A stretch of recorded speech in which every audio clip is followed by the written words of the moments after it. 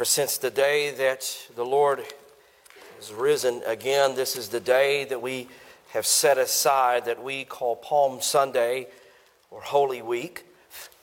This would be the day when our Lord rode into Jerusalem, riding on the back of a donkey, fulfilling prophetic scripture of himself.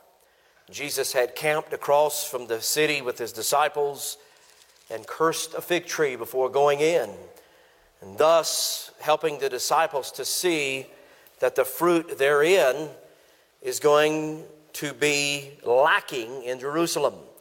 And Jesus will go in riding on the back of a donkey. He'll spend time cleansing the temple and turning over the table of the money changers. He will find himself at Calvary's cross and then in the grave. And this is the week that we celebrate. This is the week where we reflect upon the events that led up to the death of our Lord. And thus, Palm Sunday is a reflection of that, and it gives us pause this morning to see exactly why the apostles acted the way that they acted, to see the fuel in their fire for ministry. It is because Jesus is alive. So if you will, let's take our Bible and turn to Acts chapter 4. Hopefully you have had time to turn there in your Bible. I have the extreme privilege of holding this morning Miss Betty Robertson's Bible in my hand. And the reason that I hold Miss Betty Robertson's Bible in my hand is because last week she wrote some notes in this Bible. And I'm going to share a few of those notes with you this morning as to our precious dear saint of the Lord who wrote some notes, and I think it would be well to reflect upon them again. The sermon for today is entitled, Give Like You Mean It. Give like you mean it. I'll ask you, if you will, as we read God's precious, infallible, and inerrant word, let's stand in honor of the reading of God's word, asking him to speak to us today, maybe so like never before in our lives, turning our attention and our zeal towards the precious Lord Jesus. Beginning at verse 32. The Bible tells us, now the full number of those who believed, they were of one heart and soul, and no one said that any of the things that belonged to him was his own, but they had everything in common. With great power, the apostles were giving their testimony to the resurrection of the Lord Jesus, and with great grace was upon them, and there was not a needy person amongst them. For as many as were owners of land or houses, they sold them and brought the proceeds of what was sold and laid it at the apostles' feet, and it was distributed to each as any that had need. Thus Joseph, who was also called by the apostles Barnabas, which means son of encouragement, a Levite, a native of Cyprus, he sold a field that belonged to him and brought the money and laid it at the feet of the apostles. Lord, we pray that you would use this word today and teach us, Father, how we as Christ followers might give and what we might give as an act of worship and praise to you. No, it's not money, it's not land, it's not possessions, but there are things, Father, that you have called us to do, and we pray through your word, God, that you will elevate those things to our heart. Teach us in our mind, let it find seed and rooting in our heart so that we might go out and give as you have called us to do so. Lord, we pray these things now in Jesus' name. And the church said, amen. You may be seated. Now you'll notice in the title of the sermon there is a little phrase that is used there, give like you mean it. So there is a phrase, like you mean it, within the title of this sermon. It's the second time that I have used this. Last week we used this descriptor as saying pray like you mean it. And you can add, as far as that's concerned, any descriptor in that or any fill in the blank. So you could say love like you mean it. You might be able to say dance like you mean it, or maybe not for some, but dance like you mean it, or serve like you mean it. And the list can go on and on and on. It is an everyday way of saying, everyday language, everyday way of saying that whatever you do in this life, that you would fulfill it to the best of your ability, or to do it with zeal. To do it with zeal. To serve the Lord in our context with excellence. To serve Jesus with all that we have. Last week, in fact, I used this phrase with a sermon that was entitled, "Pray Like You Mean It." And I believe that the apostles and the disciples, they teach us a little something about praying. If you were with us last week, you'll know that the apostles' prayer and the people in the city, they taught us something about praying and to pray like we mean it. We learn the truth from them about a rightly aligned and proper prayer. What does it look like for the Christ follower to have a prayer life that is properly aligned with the will of God? And what did the apostles teach us? Well, for instance, the apostles pray such a prayer as this. When they begin this benediction, when they begin their prayer with such terminology as sovereign Lord. In fact, they use this word Lord, which they are implying Lord attributed to the leaders in Israel. They do not use the word kurios in the Greek that would normally be used for the Lord of creation. They are using the word Lord as if to say those men of Israel. It's a counter to their leadership. They say, "Sovereign Lord, who made heaven and earth." They prayed this in response to the earthly rulers of the day, declaring by saying, "Sovereign Lord," that we serve God and not man.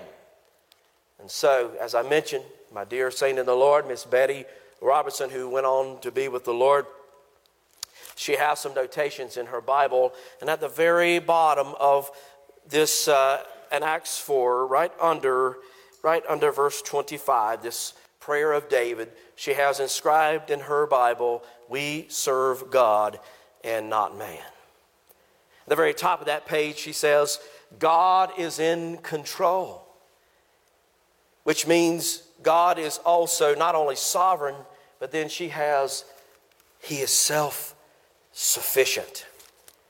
He is sufficient in Himself.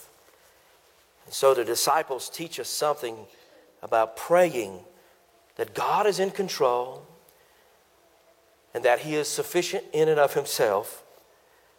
They pressed in, not only giving attribution to God that He's in control and that He's sovereign and that He needs no outside influence, He is sufficient in Himself. They began to press in this prayer by praying the Word of God. They lifted up the Psalm 2, verse 1 through 2, acknowledging His majesty over the created order. He is King of kings. He is Lord of lords. He is King over creation. He's King over the earth. He is King over the men of Israel.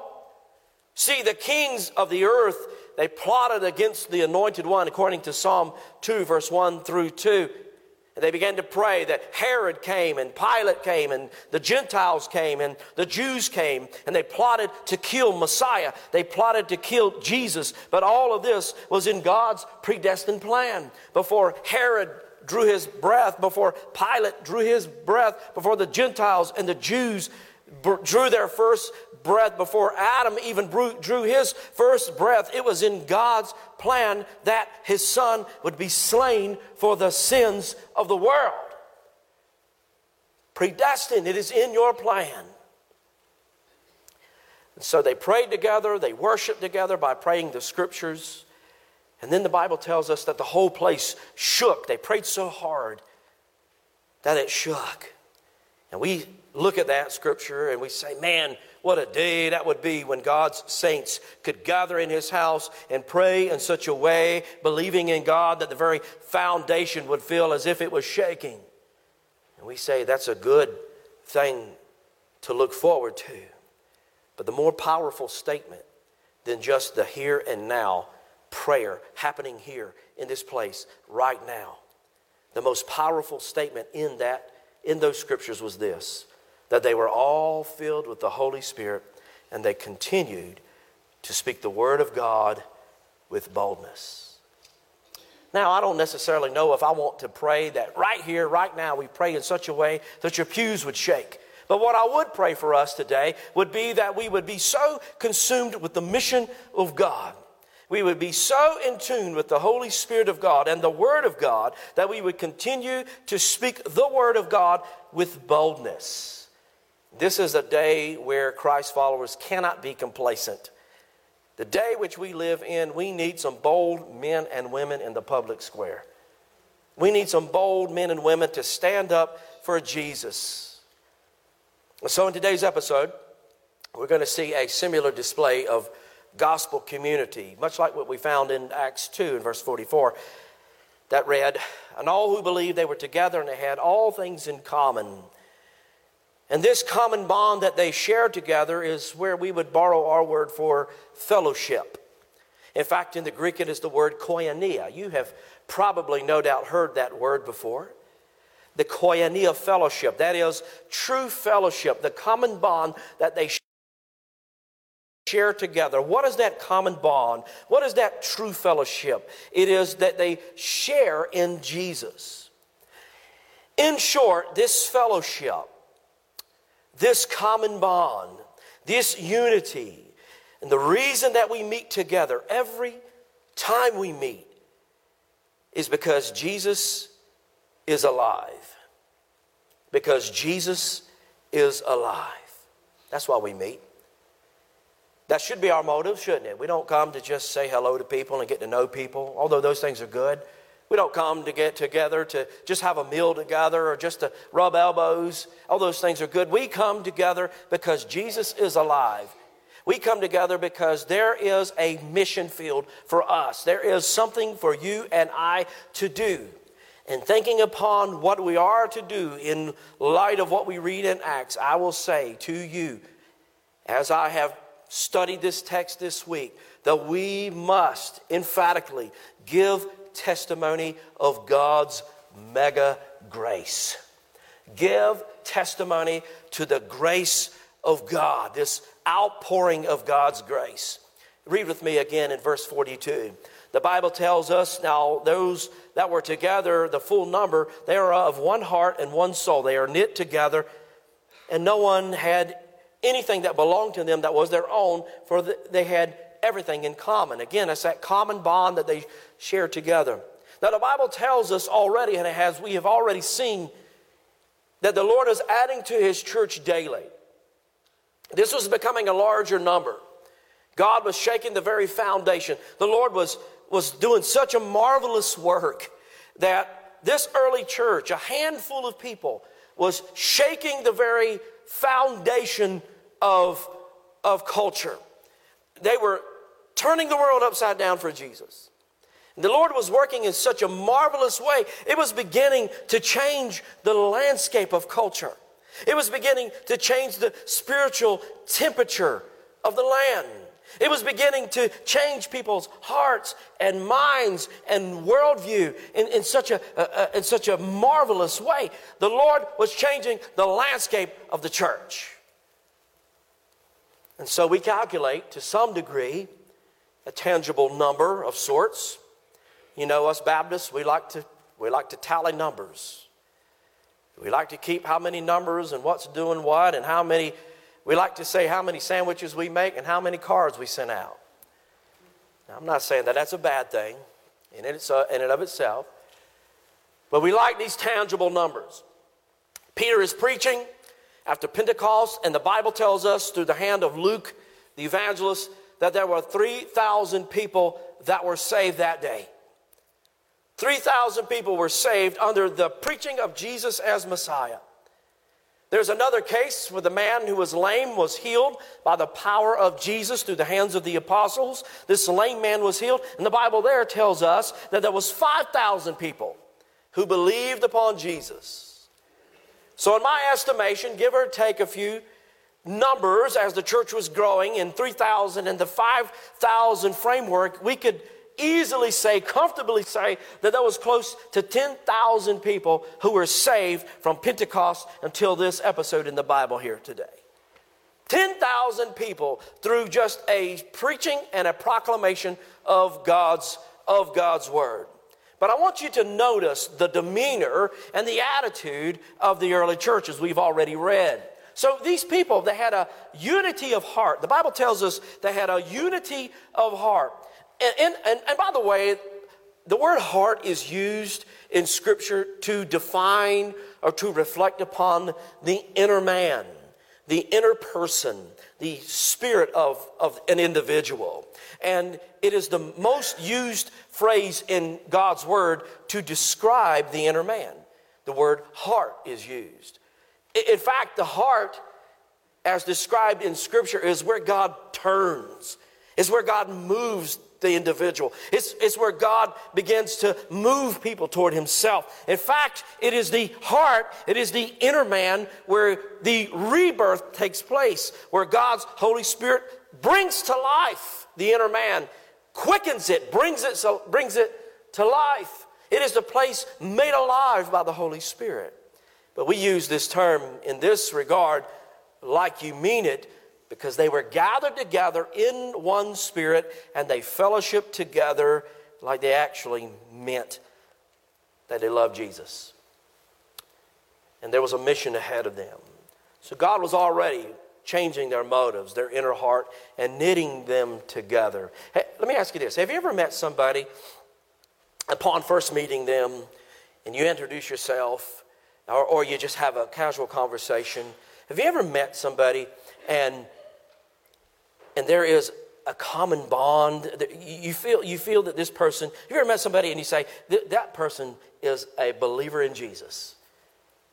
This person is a Christian, is a Christ follower.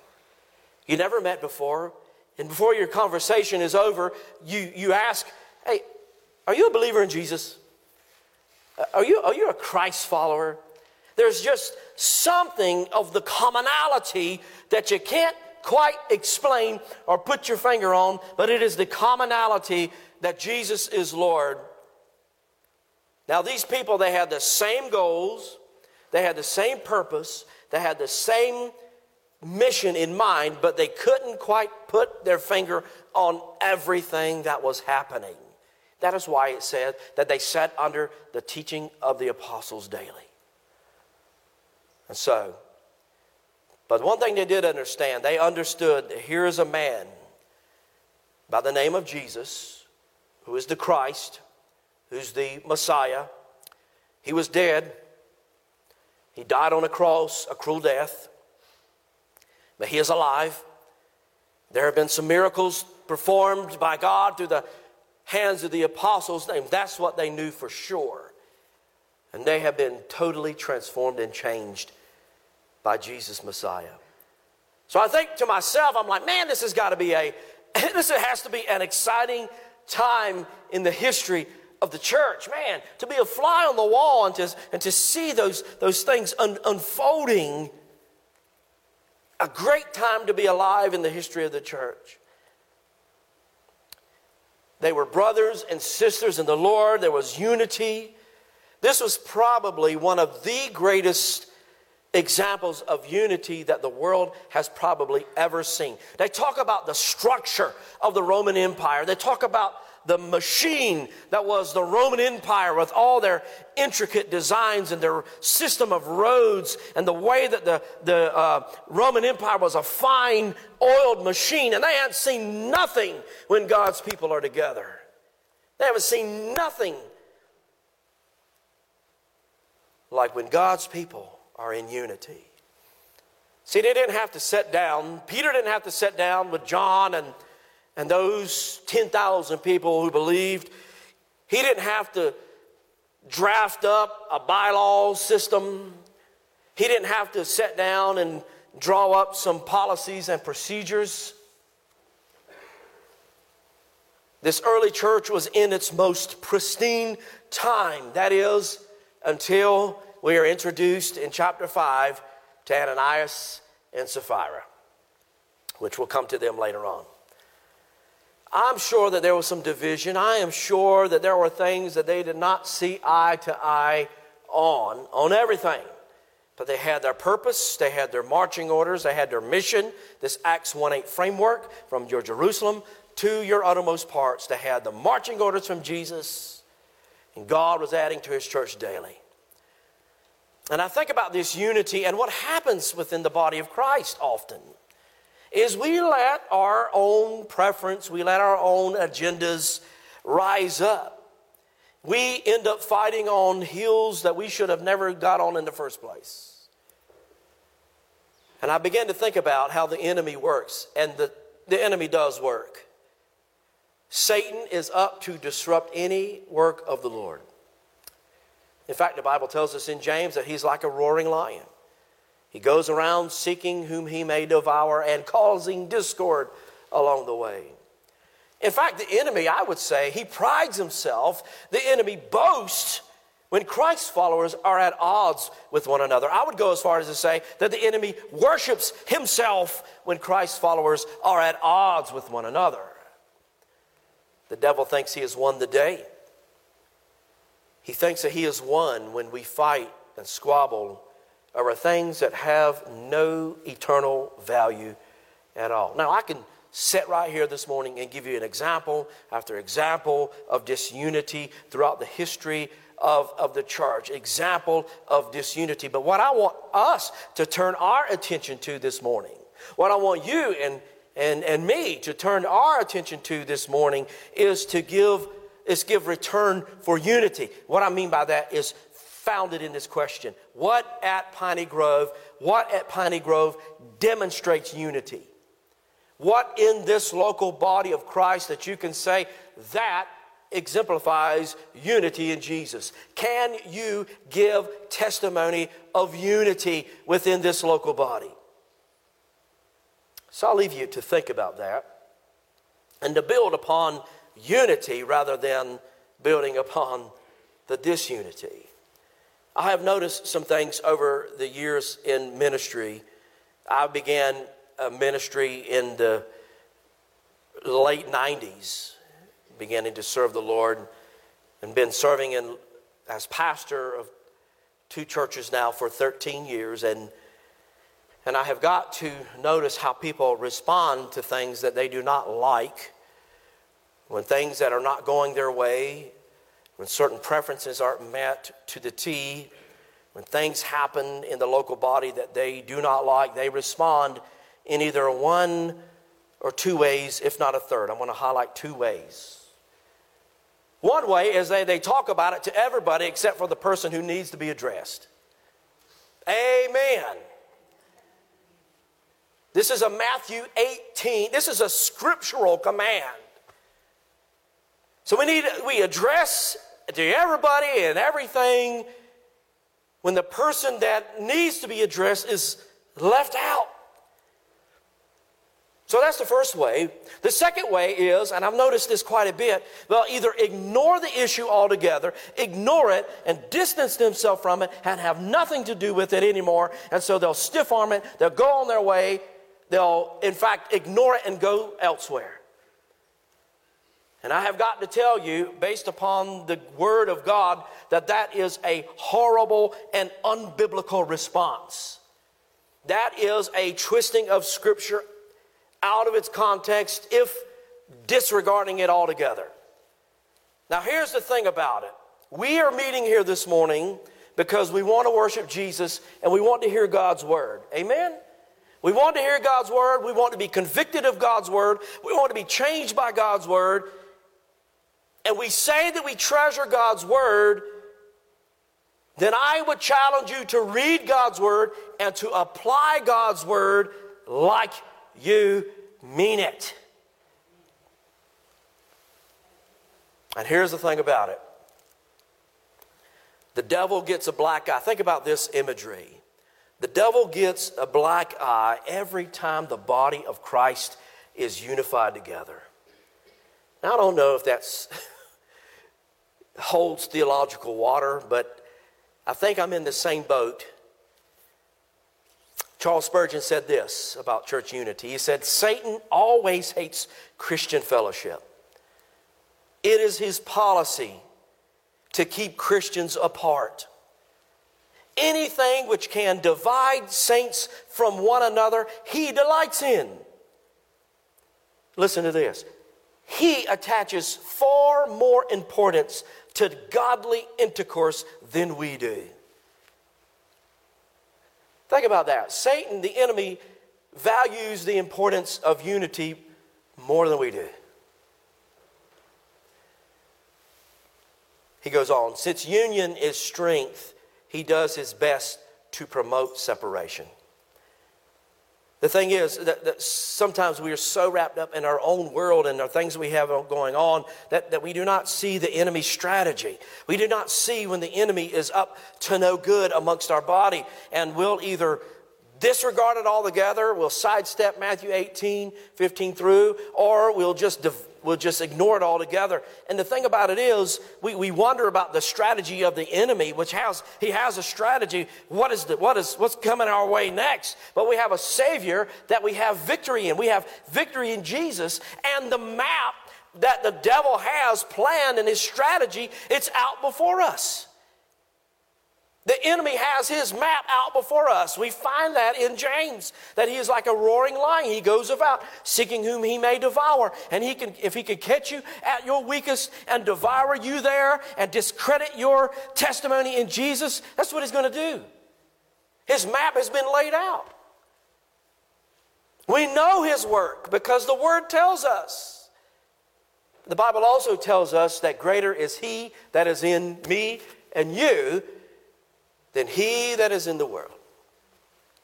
Verse 33, with great power the apostles were giving their testimony of the resurrection of the Lord, and great grace was upon them all. So two things I want to point out. There's great grace and great power. So number one, we'll talk about great grace. Kent Hughes said this of verse 33. He said that there is great grace. Here is literally mega grace. This mega grace, grace lavished upon us. It's the gifts and the favor of God poured upon the undeserving. That's me, the undeserving. Christ came to an empty people and poured his grace upon them. We are saved by grace. We are healed by grace. We are nurtured by grace. And there is no appropriate response to grace other than thanksgiving.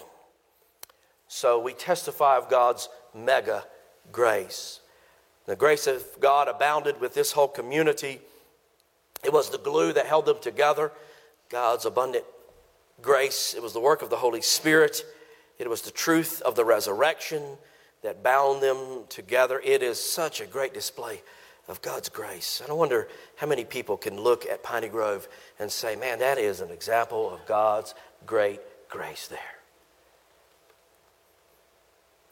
Same can be said of his great power. He gave them mega power. Mega power. Now I know that this sounds like some video game from the 80s.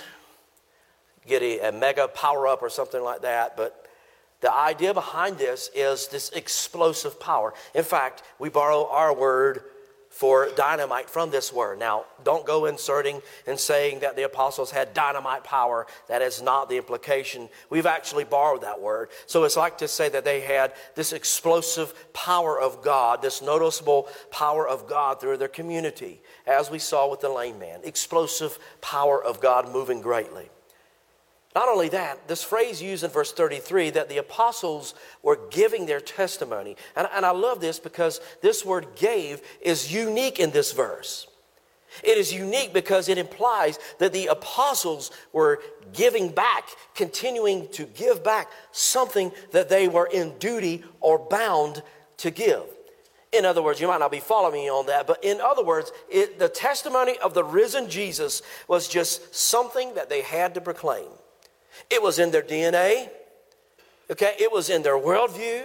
It was in their bones as evangelists and apologists. It was in their DNA. It was like a message that was shut up in their bones, and they had to get it out, and they had to testify of it. So here we have this generous giving spirit pervading through the church, and the atmosphere was one of great care as well. Now, I must be, in some regard, the bearer of bad news or good news, depending on how you take it. And I know of a church or two who has experienced revival over the past few years. And I'm not talking about the ones in the news. I cannot say whether they have received true revival, because it is not my place to cast that kind of judgment, whether their hearts were in the right place. And I'm sure that in some of these churches, and if I mention some of the names, you might even know where they are or who they are. And I'm sure that they have experienced true revival. Individuals experience revivals. And I don't know all the motives of all the people that are involved, but what I know is this, that there are some of those churches, one if not two, still to this day is bitter unforgiveness. How can there be lasting revival if there is division and unforgiveness? True revival will bear true lasting fruit. And the Spirit of God will not move in a church that is broken, divided, and backbiting. Now, I'm not saying perfect,